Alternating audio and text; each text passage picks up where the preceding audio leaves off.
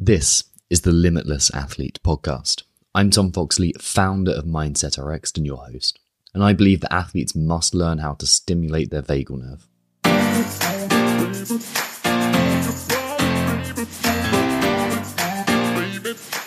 don't know what's going to happen, but I'm willing to work as hard as I can. There is no past, there's no future, there's just this moment right here. If I did that, if I can get through that, like, come at me. Changing how I saw myself, like as a man, not just as an athlete. It's okay that I struggle. It's okay. That's part of the deal. It's how I respond to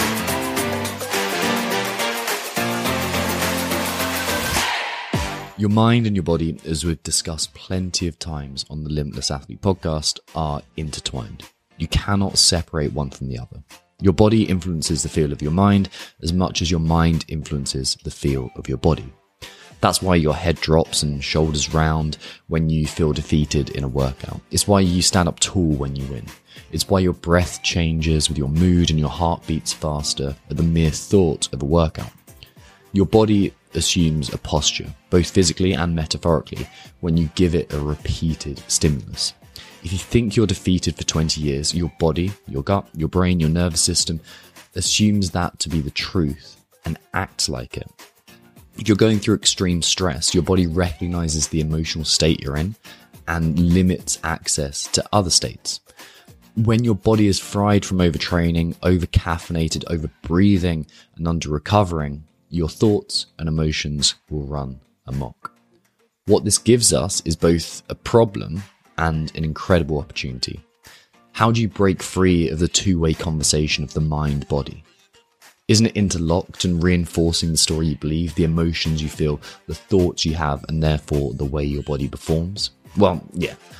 But the two-way conversation also gives us two potential openings to change. One, the more traditional in the world of sports, the psychological work. And two, by regulating our nervous system.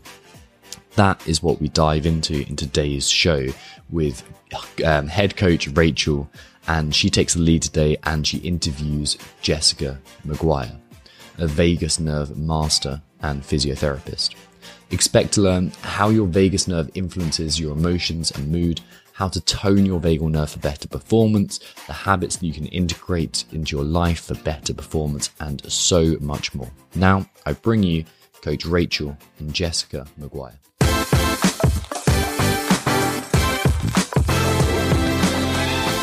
Jessica, welcome to the Limitless Athlete podcast. We are so excited to have you here. As I was saying before, I took Jessica's masterclass on the vagus nerve a few weeks ago at this point, and just found it really interesting and helpful for me, both as an athlete and as a mindset coach. So welcome. We're really excited to have you here. Thank you, Rachel. I'm happy to be here. Wonderful. Really want to start by kind of getting to know you a little bit. So tell us about yourself and how you became interested in teaching people and athletes about vagal tone and the vagal nerve. Sure. I actually started out learning about the vagus nerve. It was actually 20 years ago, which pains me to say, thinking how long ago it was. But without knowing it, I was studying the main connections. So I looked a lot at athletes and looking at their ECGs while they exercised and analysing ECGs, which is where we hook an athlete up with those little electrodes and look at their oxygen consumption and things like that. So that was really fascinating. But understanding heart rate variability definitely ties in with a big part of the vagus nerve, because we know how it connects to the heart and controls the beats of the heart. And then a lot of my other study at that stage was on what we call metabolic biochemistry, which is really all to do with digestion and the gut, but also looking a lot at microbiology. So we teach a program that looks specifically at the gut-brain axis as well.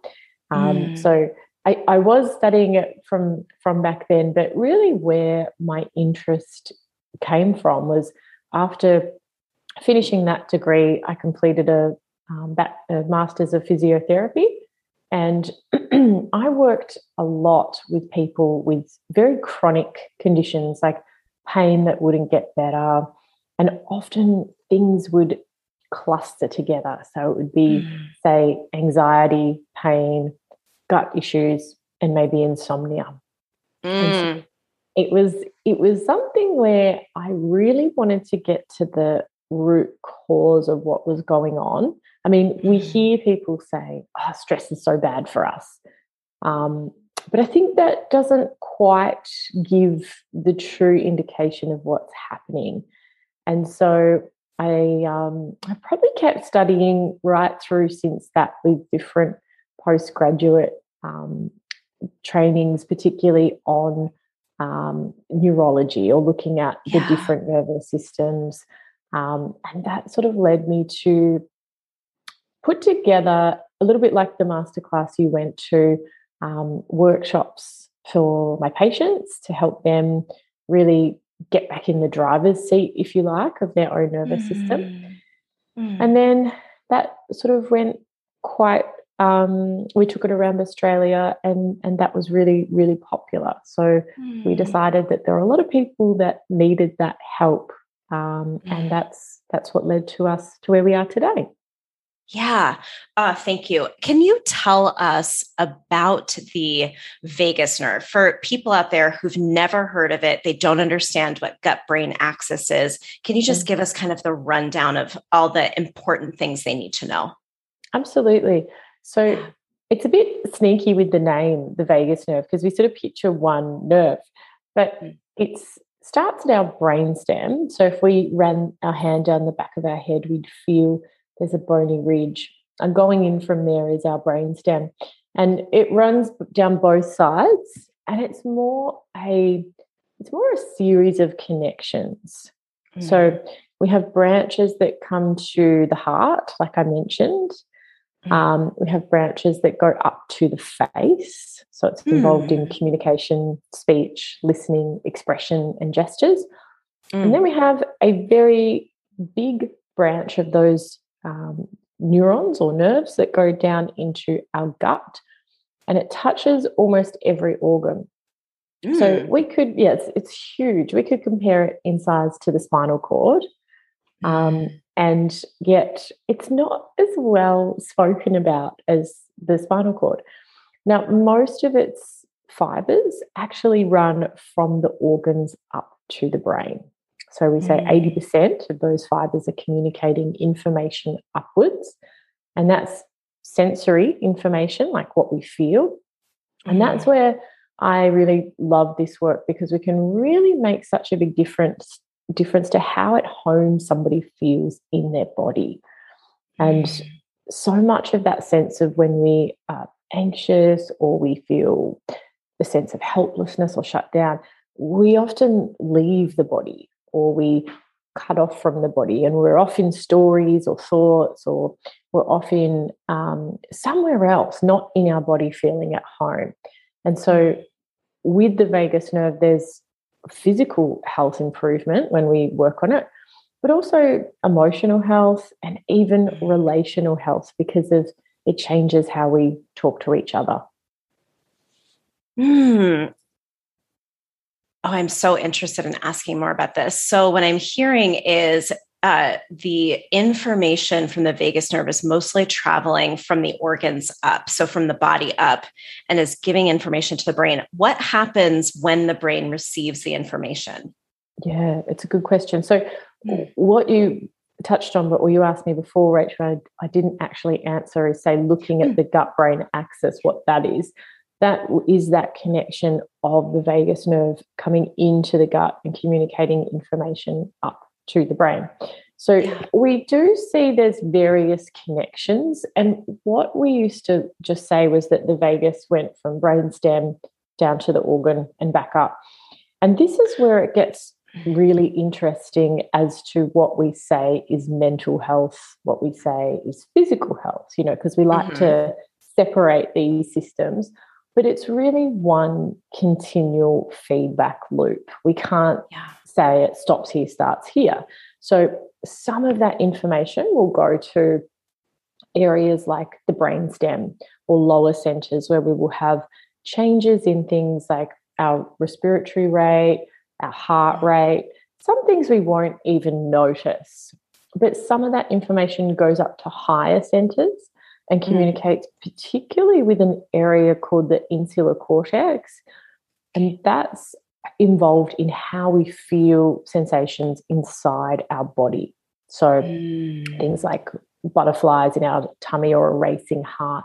And interoception is the word used for that. And it's one of the most fascinating areas of science. Like, it's just exploding with research, because a lot of that has been linked to things like eating disorders, gut disorders, chronic pain. We really see it's a important facet of our health in that physical sense, but also in our level of arousal in our physiology. So some people, research has shown, people who are anxious may tend to fixate on sensations that are more negative. We say negative in quotation marks.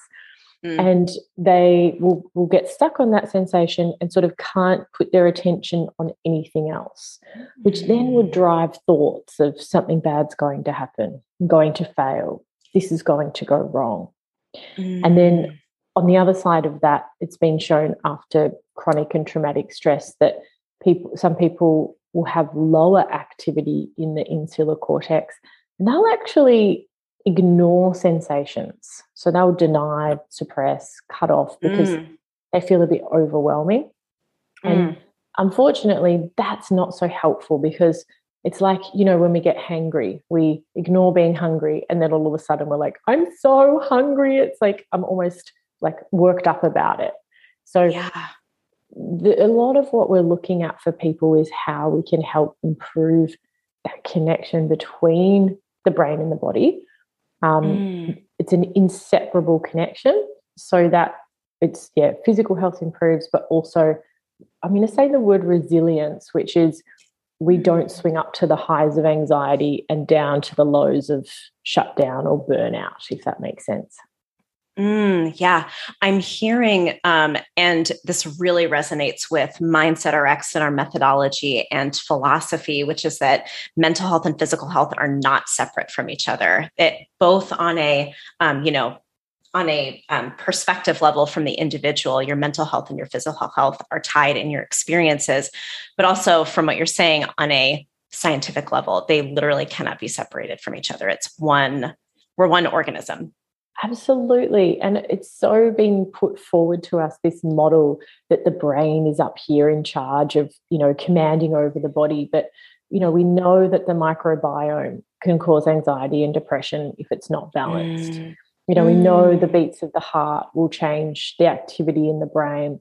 There's a particular rhythm to the gut as well, and the movement through that will change the activity in the brain. So interesting. That old paradigm of the brain is up here and in charge and our thoughts are all that matter, it's not really the case, and it's probably not helpful for people who are really stressed to argue with their thoughts. We can do certain things, but it probably is keeping people stuck in a little bit of anxiety when they try and just be more positive or reframe it or argue with what's happening in their thoughts.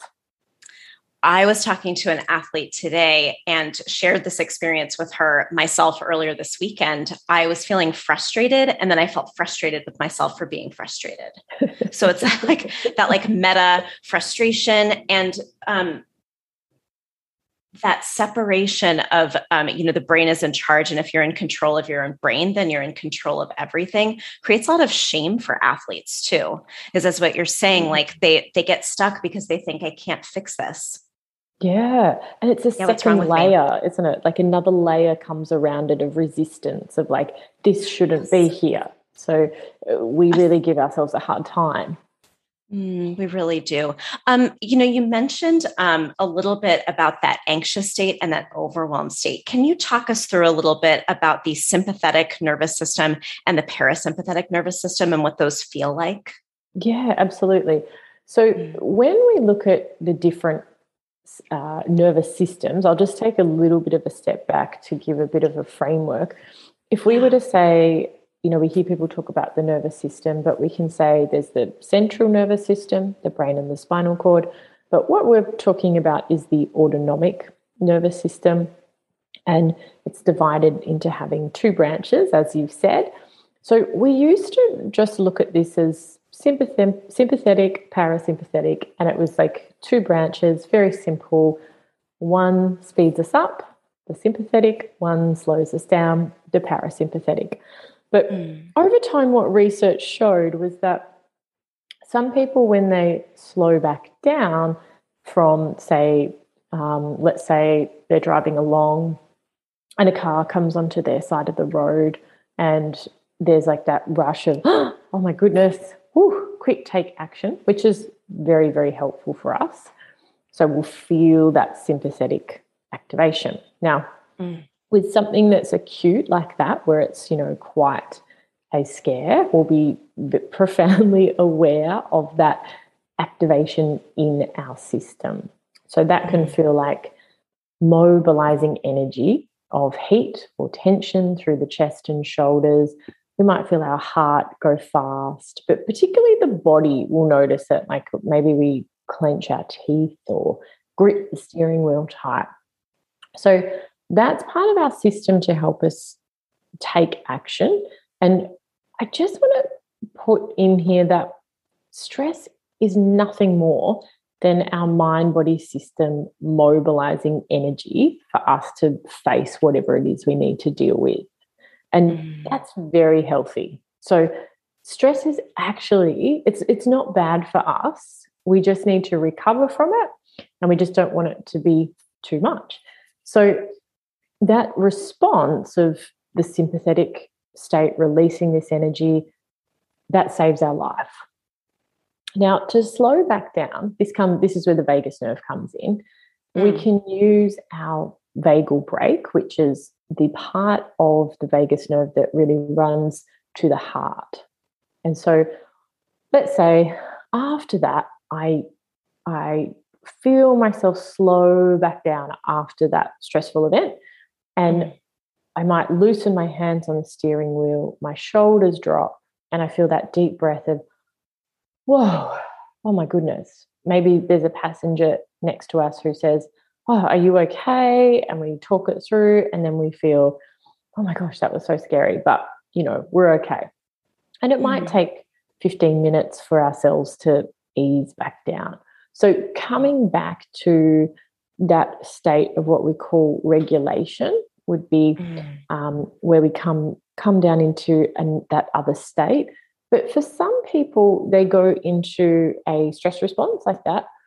And when the vagus nerve isn't functioning well, they end up getting stuck in that sense of anxiety for a long period of time. And then eventually, to slow themselves back down, they use a primitive branch of the vagus nerve, which we call the dorsal vagal state they go into. And that's a little bit like putting a handbrake on a car. So we slow down, putting this handbrake on, and we feel ourselves almost collapse. So it's a sense of dropping in energy. It's energy conservation. And for some people, so we can see this sort of two ways. This can happen if we are in prolonged states of anxiety because we have chronic events, like say we're going through a divorce, business hardship, just unrelenting stress. Eventually we exhaust that system of the sympathetic where our vitality comes from, and so we get burnout. But for some people, if they've been through something that's quite traumatic, then in that time they may have frozen, like can't take action, and almost it's like they've left the present moment in a way, like out of body or out of present moment. And so if they learnt from what we call an area in the brain called the survival brain, that's how they need to cope, or that's how they need to respond to cope with stresses, they might keep responding to stress with like a freeze response. So this is, oh my gosh, I can't do anything. So some people it's been coined learned helplessness, but I think that's Okay. probably puts a little bit of blame on people, and I don't love that term, but it's almost that the nervous system learns to undercope with stresses, and so it keeps going into this state of shutdown, withdrawal, and freeze. So that gives us 3 states. We have the sympathetic, and then we've got a state where we'll call it our ventral vagal branches working, so where we're regulated, and then we have that shutdown dorsal vagal state. So the old system of sympathetic, parasympathetic was just a little bit too simple because it didn't equate for that other state where some people shut down. Yeah, that's so helpful. And I have seen this listed as fight or flight and freeze. Do you find that still applies largely when people experience those states? Yeah, it can be a useful way to look at it. I would just say with freeze, some people will freeze, but some people will completely collapse, as in feel this is hopeless. So let's say it's an athlete and they're playing, I'm going to just say a game of tennis, and it's a really important last, getting close to the end of the game. Pressure is on, and their brain or their level of anxiety has been creeping up, because if they lose this, they know that, let's say, they're out of that championship. So the pressure keeps escalating. Now, they could freeze, which is like that, I can't take action, I can't do anything, something really bad's going to happen. So it's more like a unable to respond. But see, a lot of people with freeze will say they still feel a lot of anxious or anxiety, but they can't take action, as where the other response, which is more of like a collapse or shutdown, would be the athlete would drop their head and be like, there's no use trying, I give up. So can you see there's a bit of a difference energetically? Like there's a bit of a, like this energy conservation, the collapse, the heart will slow right down. They'll actually feel like almost exhausted, as where the freeze state will still have a lot of high energy, but clenching. Stuck. Yeah. Yes. So they're a little bit different, but it's still helpful to frame it that way as well. That's so helpful, because we work with many athletes who do experience exactly that. They reach a point where they have hit, the pressure is on. We work with a lot of high-level competitors. The pressure's on, and and I can watch it happen with some of them. They go like this. Their posture changes. I can see that they're breathing a little bit differently. And I know at that point in their head, it's all, I can't do this. My shot, I blew it already. It's over. Exactly. That's it. So the posture you'll see of someone who's in that shutdown or going into that state, I'm going to say it's like the helplessness. The spine will collapse. Like, you sort of see this, can't do it. And that's where the breathing slows right down. So for them, you're going to try and lift them up a little bit, as where someone who's in freeze, you might try more to connect with them or bring them back into the present moment of like, can we connect with what's happening here?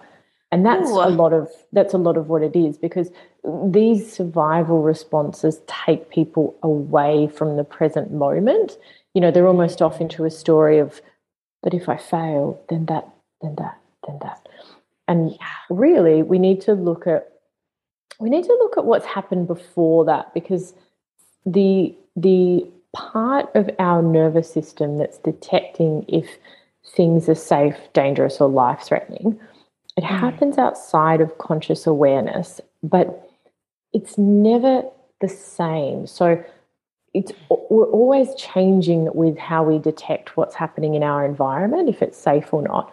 And so let's say somebody had a really bad game and it was horrible for them. They felt totally helpless and stuck, and they just, couldn't get it right. And it was shot after shot was just terrible. The next game they go into, it's almost like they might respond with, the survival brain might respond with, I'm hopeless, I remember this. oh, this is hopeless. Right. So it's like showing or teaching or embodying a different experience before we get to that. So there's a bit of a pattern that, you know, people might see or recognize that for themselves, that under pressure, they keep doing a similar response. And that's where the survival brain has learnt. How would you advise? So it sounds like presence is a really important piece of this, is coming back to the present versus assuming that we know the future based on the past. Yes. What are the methods that you found effective for athletes to bring them into the present moment and find ways to not keep writing that story over and over again? Yeah, it's interesting. I think I would say that the biggest thing is a sense of connection with somebody else. So whether that's a coach, a partner, somebody else who's there, that almost can be like, hey, you know, I'm right here with you. You're safe. It's going to be okay. And I remember when Kelly Slater won Pipe, that was a few months ago, and he said that the morning of Pipe, now physiologically, he is competing against guys half his age. So, I mean, you know, he's obviously knows the wave, but it's still, you know, there's guys a lot younger than him. And he said that the morning of Pipe, his partner connected with him and basically sat and said, you know, all you need to do is just come back to the breath, come back to the present moment. And she was with him in a very caring way. Yeah. And for resilience, we talk a lot about don't be codependent, but co-regulation is a superpower. So if we're around somebody else who's grounded, who's not necessarily calm, but is like with us, and our nervous system attunes to that, we will mirror that experience. So he even took it into the competition from that morning. And he spoke a lot about that, although his mind started to wander off into, you know, even when athletes start picturing themselves winning, I think it's coming back into the body.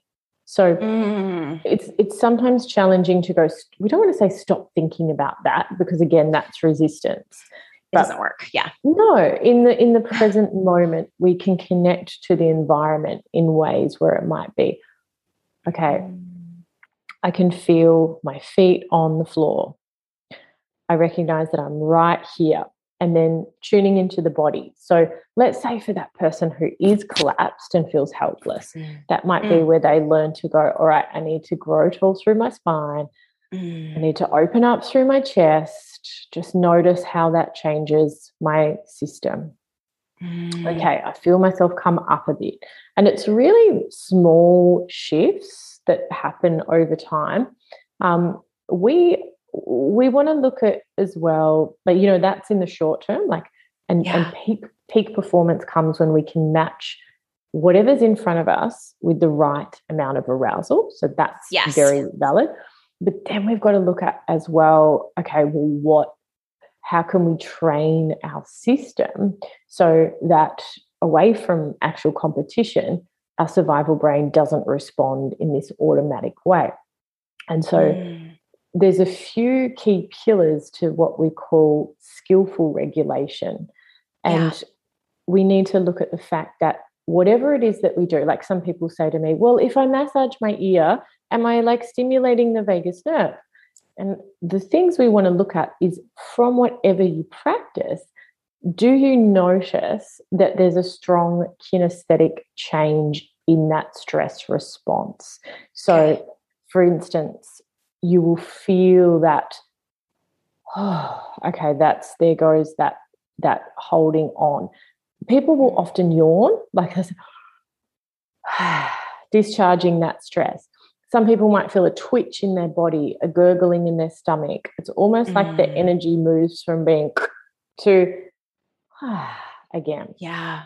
So that's what we need to experience. And also, just like training, we need to load the nervous system. So out of competition, what can be really helpful is, rather than, doing something that's easy and not really stressful. I mean, you wouldn't train your body to lift really light weights. Well, you wouldn't train your nervous system not to have some stress. So we want to have it where we hit this sweet spot where we actually would load the nervous system with some stress and then teach it to cope and do it again and do it again and do it again. So the key to this is bioplasticity, where we used to call it neuroplasticity, but it's not really accurate anymore because we know there's changes in the immune system, changes in the hormonal system, changes in the whole person. You know, it's not just the nerve cells that change.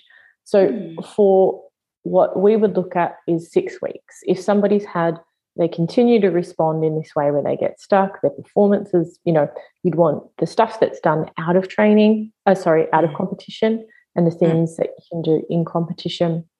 Both are important, but if you truly want to change the nervous system, there's got to be a bioplasticity reset, particularly in your past, if there's like stresses that haven't been recovered from. And that's, I think, I can't think of anybody who doesn't have some situations like that. Thank you for saying that, Jessica. We all carry trauma with us, whether we are ready to admit it or not. It's very, very true. Yes. This is so interesting. I want to go back to what you were talking about with co-regulation, because many of our athletes will have coaches with them at those high-level performance pieces. What should coaches know about helping their athletes regulate without letting their athletes learn to over rely on them, because their coach can't be there all the time supporting them and providing that co-regulation? What's the balance that they're looking for so that they're teaching their athletes to soothe themselves, not doing all of the soothing for them? Yes, this is a great question. I would, first of all, working with anybody, look at what is their typical pattern or how do they respond. So if we look at this as like a window of neurobiological limits, which is a really fancy way of basically saying we've got this zone where we perform well. If we push above it, you know, if we override it, we're going to go up into anxiety. If we undercope, we might not get in there. So for the type A personalities who are a bit driven, well, and that's a lot of athletes, but let's say it's a lot of athletes. But we'll say most athletes are probably that way. We tend to go over our limits. So we will say, I've just got to push more. I can do this more. So for instance, okay, this is an example. So I had in my 20s a physiotherapy clinic, which was great, such an amazing time in my life. But the expectation I had on myself was to treat a full caseload of patients all day, manage a team of staff, and run a business. So, it was constantly overriding the limits of what I could cope with for a day. Yeah. So in the end, I would end up getting to this stage of and feeling anxious, overwhelmed. And eventually, I think I had 2 bouts of burnout, ended up with some heart palpitation and heart condition stuff and chronic gut issues.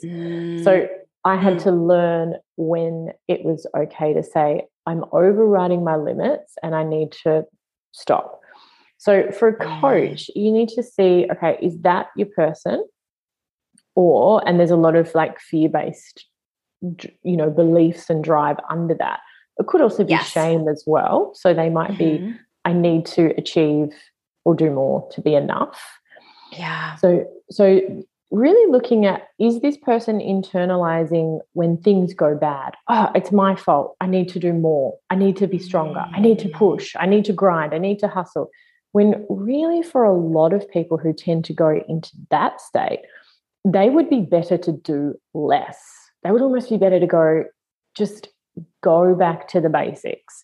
So a coach might just simplify and say, right, that doesn't matter, that doesn't matter, that doesn't matter. This is all we come back to again and again and again and again, without all of that chaos and noise and, anxiety. Now, the other people, and this is more what I would say I saw with patients with chronic pain, but I'm sure there are some athletes too.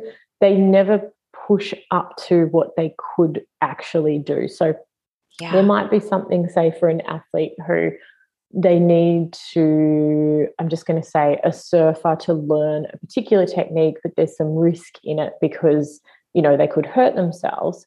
Mm-hmm. So they might just avoid ever wanting to do that. And then they never really get an opportunity to see what their potential is. So that's more of fear avoidance. And so with those people, now, whenever you bring something novel or new to the nervous system, it will be seen almost as a threat. Yeah. So we need to do things like low stress arousal with new things. Yeah. So as a coach, that's where you might look at, okay, I need to slowly introduce things with this person, not go, let's go, as where the other person will be like, I want to do it, let's go, I can do it. But then if it's not perfect, they might collapse. So it's really getting to know. It's really getting to know the inner workings, but also what we might say our stress reaction coping habits are. So, you know, I mean, I can see myself in both situations in times in the past. And for an athlete, they might be like, okay, I'm going to, you know, boom and bust and push my way through and no pain, no gain. Yeah. And then they probably could end up injured. But then in other areas of their life, you know, maybe they're too scared to date. Maybe they're too scared to go and try something career-wise. So it's, I think, looking at a whole person as well, not just in one particular facet.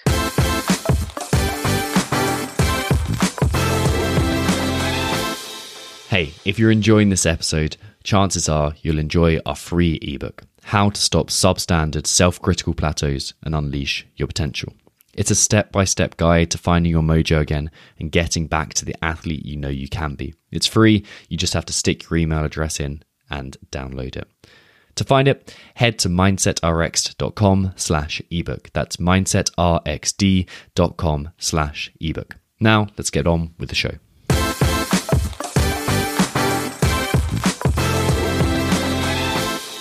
Oh, we so 100% agree. We don't magically step into the gym and suddenly we're only a physical body and only an athlete. We're bringing our relationships and our jobs and our kids and all of those pieces of ourselves with us.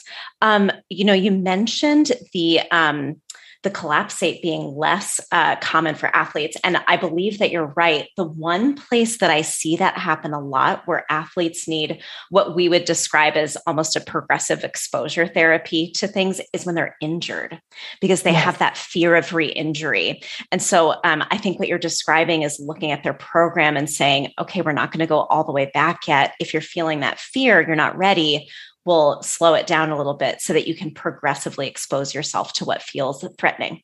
Yes, and just continuing to load and load and load until it's, you know, as close back to competition. So hamstring injuries, so many re-tear. It was, the studies on it were quite concerning, and I remember teaching out, the study, like working with athletes who had the tears, and they found that there was a little bit of a gap because physios were working with them to be like, okay, you're ready, but it was more rehab exercises, but without loading enough. So this is the same with, you know, I suppose I am looking at the nervous system through the lens of what I saw with a lot of chronic pain people was we need to elicit stress. We need to push ourselves. Like I think being uncomfortable is something that we can learn to get better at, particularly if we want to have growth. I mean, if we want to stay the same or decline, that's fine. We can be comfortable. We can. But I think it won't last forever though, will it? Life will get in your way. and you know, there can be so much reward for when we do get that growth. You know, I love nothing more than increasing the weights that I lift in the gym. It just is so satisfying. Totally. But it hurts. It's uncomfortable. I push myself and, you know, it's ongoing. So I think that when we look at the ways that it's uncomfortable in the short term, you know, what that brings us. But to know that it's not just the physical system we need to train, it's also how we are showing up in competition, you know, how we're showing up in training. And this is where a coach is just priceless because, to be honest, I can't objectively set my own trainings because it will never feel like enough. You know, there'll always be like, I should have done more. I should have had this. I should have had that. Or it might be on those days where I'm not feeling so motivated, where I can quite easily talk myself into, oh, no, that's enough. So I have a coach from my gym plan, and I think it's just so smart to have that set because you can't be objective with yourself. And we want to take the human, how do I put it? Those limits I was talking about, you know, the neurobiological limits. If we say it's like a window, that changes all the time. So, you know, on a certain day or a certain week, I could have, you know, things that are hard at work. Well, my limits might be smaller. And so if I then am training myself, that's where I could easily say, oh, I don't need to do that today. So, it's an interesting one to look at. I'm sure you see a lot of this with setting programs and things.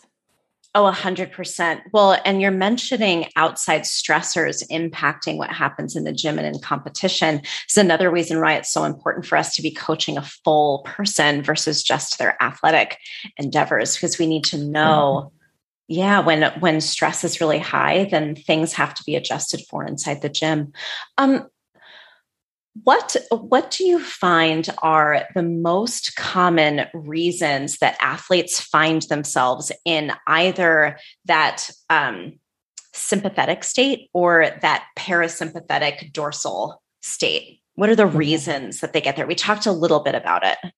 Okay. So either way, whether we are seeing, I'll say, like a chronic ongoing anxiety, and we want to look at this as like being stuck in that feeling of stuck in anxiety, or a stuck down in either burnout, depression, flatness, or shutdown. It will happen either way, that the first thing that happens is the vagal brake or the vagus nerve isn't working as well. So if you were to imagine that you're riding, you would have heard this in the masterclass, but riding a bicycle downhill, you're just going to keep that little bit of the brake on. And that's what our vagus nerve is always doing to our heart rate. So if it was off, our heart would beat around 90 beats per minute. But it's actually an evolutionary thing where the development of the vagal brake was what enabled humans to work together cooperatively. And this is where humans thrived. So the vagal brake always being on, but when we have chronic and traumatic stress, so in 2020, I would see a lot of people come in because in Australia we had the bushfires first, then COVID hit, then there was the second wave of, and so people just weren't getting to recover from these huge events. And so they would report like feeling like always on, anxious, and they had what we would say low vagal tone because that brake was off. Now, it's normal for us to take or relax the brake a little bit. That's totally what happens in competition, where we feel that mobilizing energy ready, but we're not going into fight or flight. So we have still that, sense of activation. But say for an athlete who had low vagal tone, they might find that when they go to competition, and yes, they feel nervous or they feel that mobilizing energy, but they might go up into anxiety, panic, anger, reactivity, and they just way beyond what is good for competition. Performing, yeah. Exactly. So that's where our vagal brake keeps that sympathetic energy in check. And we want that sympathetic energy enough for us to do our best, but we also don't want it to be coming out so much that we're, anxious. And then where somebody would go down into that flat stage, that could be where the sympathetic system is exhausted because we have a loss of vagal brake. Okay. And then so there's always sympathetic energy being released. Once that is exhausted, so let's say, you've had a conflict with somebody really close to you and it was highly, highly stressful. And then you go home and you go to bed for like 2 days and feel like, oh my gosh, I just feel horrible.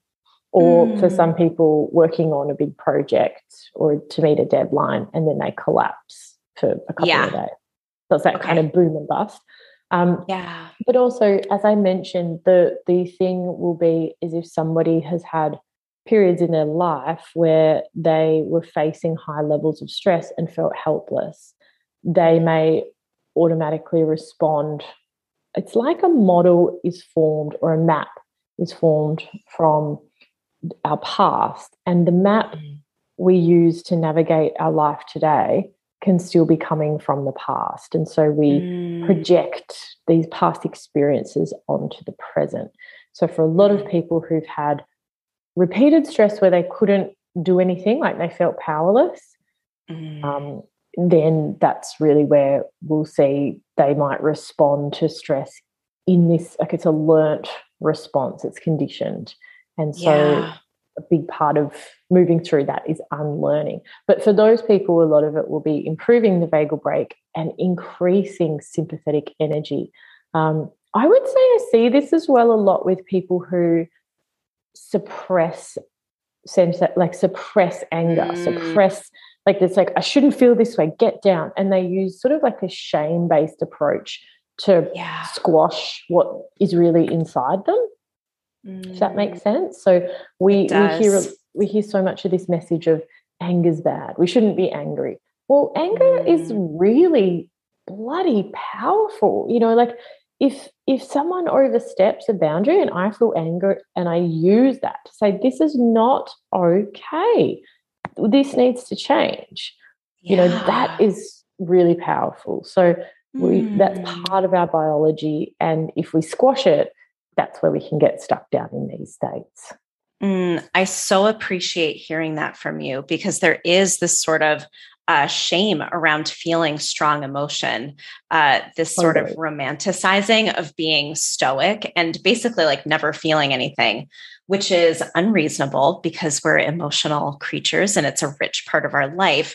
And feelings are teachers. I teach athletes often that anger, exactly as you said, is often a signal of a boundary violation. Resentment means that you're feeling envious of someone else having their needs met while you're not meeting your needs. Like there's so much to learn from the feelings that we have. And we tried emotional suppression back through the 60s, 70s, and 80s and found it created a lot of mental health issues. So it's really good to try something new now. Absolutely. We're in a new time. I think the key that is helpful, I spoke about that word interoception before. Yes. And that's where we say we get models of interoception based on what we experienced in terms of strong sensations. And then we might continue to respond with the same old story. And this is where we need to bring those sensations into our awareness, slow them down, and then they can be almost updated. So it's like, hang on, that was that model from back then, but that's not what's happening now. But what's happening is a lot of people, it's a real challenge to see that, to work with that, and even to recognize the states of our nervous system. Like I've mentioned it, like we can know it, but we need to be able to read that from an interoception point of view. And that isn't as easy. It's not like going, oh, this is this information. It's actually saying, oh, there's that sensation. Oh, what does this remind me of in my past? Oh, it's just like that time when blah, blah, blah. So tracing things back can be really helpful. And especially if we can then sit with what's there and allow that stress cycle to complete from before, we actually then can come to today with a fresh new curiosity rather than it's always going to be like this. Yeah, creating more hopefulness and a sense of empowerment. Absolutely. Yeah. Oh, that's so beautiful. You mentioned bioplasticity and building that. And, we talked a little before about improving vagal tone over the long term and the short term. So just kind of synthesizing what you're talking about so far, it sounds like learning to sit with and feel our feelings, building that interoception is a really critical component of this rather than intellectualizing our feelings and trying to reframe, think positive, all those things that, again, we tried before and they just don't work. What else would you say is something that we want athletes to take away from? How do I improve my vagal tone, improve my window of tolerance over the long term? Yes. So we spoke a little bit about this before. We said where we want athletes to feel like they can be or where we want them to be comfortable is where there is a little bit of that vagal brake coming off and that sympathetic energy is coming in. So they can learn to be in that highly charged state but still feel safe. And this is where play can be so useful. So play is like a zone that's a blended state of the vagal brake with that sympathetic energy. So if we put those together, so we want to create a bigger capacity to be in that state and experience more. When we look at play, what's useful is that there's a reciprocity back and forth with somebody. So we want it to be with someone where we feel that sense of, oh, this is like feeling so exciting, so there's that energy coming up, and there's like a back and forth, and part of it's spontaneous and it might be fast, and learning that, we can be in that space without there having to be a sense of anxiety or dread. And for some people, even without having to shut down. And so a lot of people say, well, where do I start? And, you could look at, comedy nights. You could look at even using something silly like taking photos. It could be Twister. It could be definitely playing a game back and forth, a board game. But it's very much about what is attuned to your nervous system. So when we teach people about their nervous system, there's so much variation that we can't say, oh, this is the one best thing for anything, because of course it's different for everybody. So I just invite athletes to really explore that sense of like who feels playful. I've got friends that we can actually be so silly and giggle and just it's total freedom of being yourself plus that spontaneity. So if there's people like that, and then also just how that feels to you, but that can just feel like, a real sense of being with other people who see you, attune to you, and there's that sense of safety is such a resilience superpower. This is another time in our conversation that connection has come up. And I remember you mentioning that parts of the vagal nerve connections connect to the face. Can we talk a little bit about the importance of connecting? And I want to be specific, connecting authentically with other people, and how that improves athletic performance. Sure. Yes. Yeah. So we'll see this through what we call our social engagement system. Okay. And when our social engagement system becomes active, our vagal brake will come back in. So what we're looking at is when we are around, when we get around somebody who's in their social engagement system, if we've been really anxious, we'll hear the voice of a person who's in their social engagement system with lots of variation in pitch and rhythm. So it's not necessarily talking in a calm, whispery voice that tells us that I'm so regulated. It's actually that they're, I know, I can't help myself. It's actually that there's like this change up and down and changes in rhythm. So, you know, when we hear parents talk to a baby, we'll hear something like this, and that is naturally co-regulating. Or we hear people do it with their pets, like, oh, you're such a good boy, hi, and then it's back down again. So that is all prosody, and we're doing it intuitively. Yeah. If someone was sort of anxious, we might hear a monotone voice down here, and that would be a clue of that fight or flight, because the muscles, the way the vagus connects with our muscles of speech and communication will mean that when it's active, there is that prosody. But once we move up into a stress state, the voice will become monotone because we lose that activation of the vagus. But also you'll often hear in people talking who are highly anxious, like more in that flight energy, it'll sound something more like this, where there's the breath every few words, and it's it is still technically monotone, but it's at a higher pitch. High, yeah. Yep. And then someone who's in a freeze or collapse state, they probably won't talk much. So they won't be communicating as much.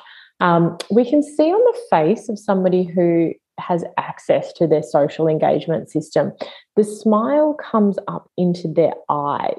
So it's those lines around the outside of the eyes creasing that indicate that the vagus is connecting to a cranial nerve that comes into the muscles around the eyes called orbicularis oculi.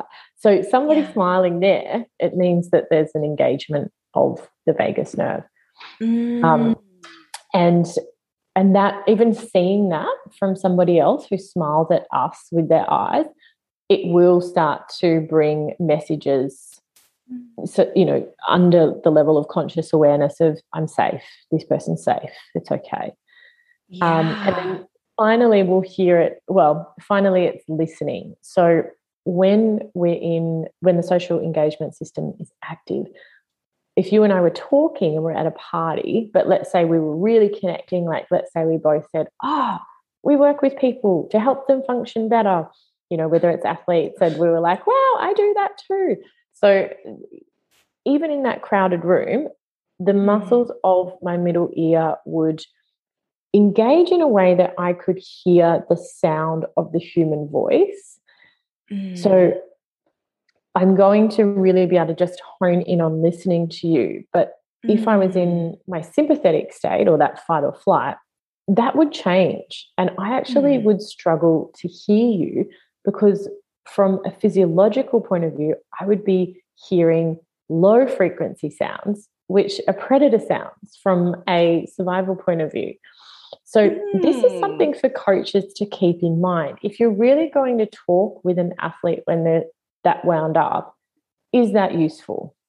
You know, is it more that you're just there with them and you might even touch, or you might get them up and standing and moving, or you might in another way connect to them and then talk to them? Because they can't even hear you at that moment. Probably not. But if you're there with them and you're in that state where you're regulated, I mean, you can still feel nervous, or you could still feel up and down. And that's probably another bit of a thing that I grouch about a little bit, is when we say regulated, we're not trying to create robots who are calm. You know, yes, these waves of sensations coming and going is completely normal. But if we're a coach, we can really be that co-regulator for another person just by changing our state. And gestures are another thing, like the way we move our head. So if we see somebody who's uptight, shoulders up like this, eventually you're going to start to think, what's wrong, something's wrong. Yeah.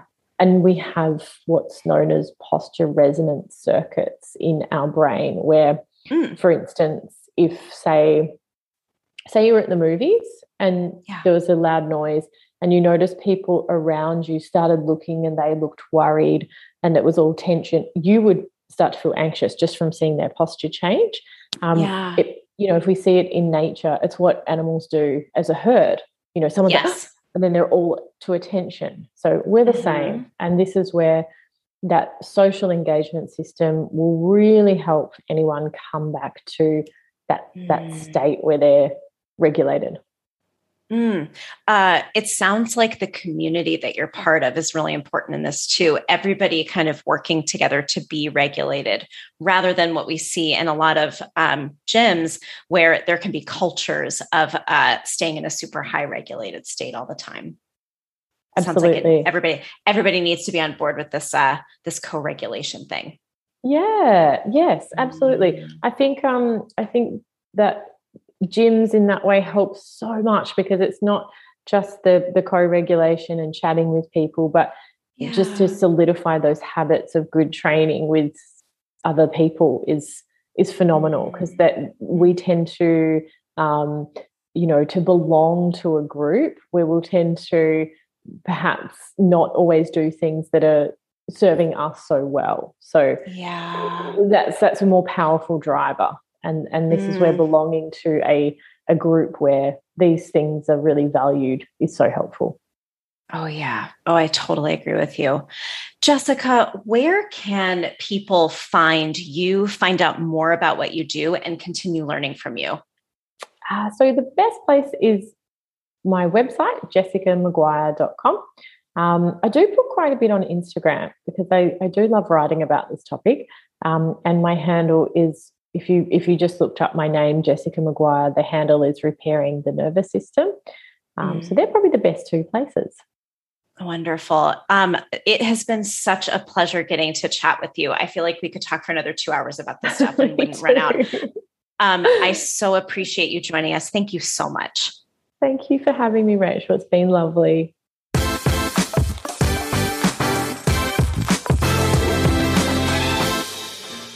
Thank you for listening to the Limitless Athlete podcast. Be sure to subscribe on iTunes or Spotify, wherever you get your podcasts. And whilst you're at it, please leave a lovely review for us. Or follow us on Instagram, which is at MindsetRx, so MindsetRxD. And you can keep up to date with a lot of interesting stuff coming your way, including a really cool workshop, a 3-day workshop that we're going to be working with you on how to go all in on your mindset and therefore all in on your physical potential. Anyway, stay tuned on iTunes, stay tuned on Instagram to find out all about that. And I'll speak to you soon for the next episode.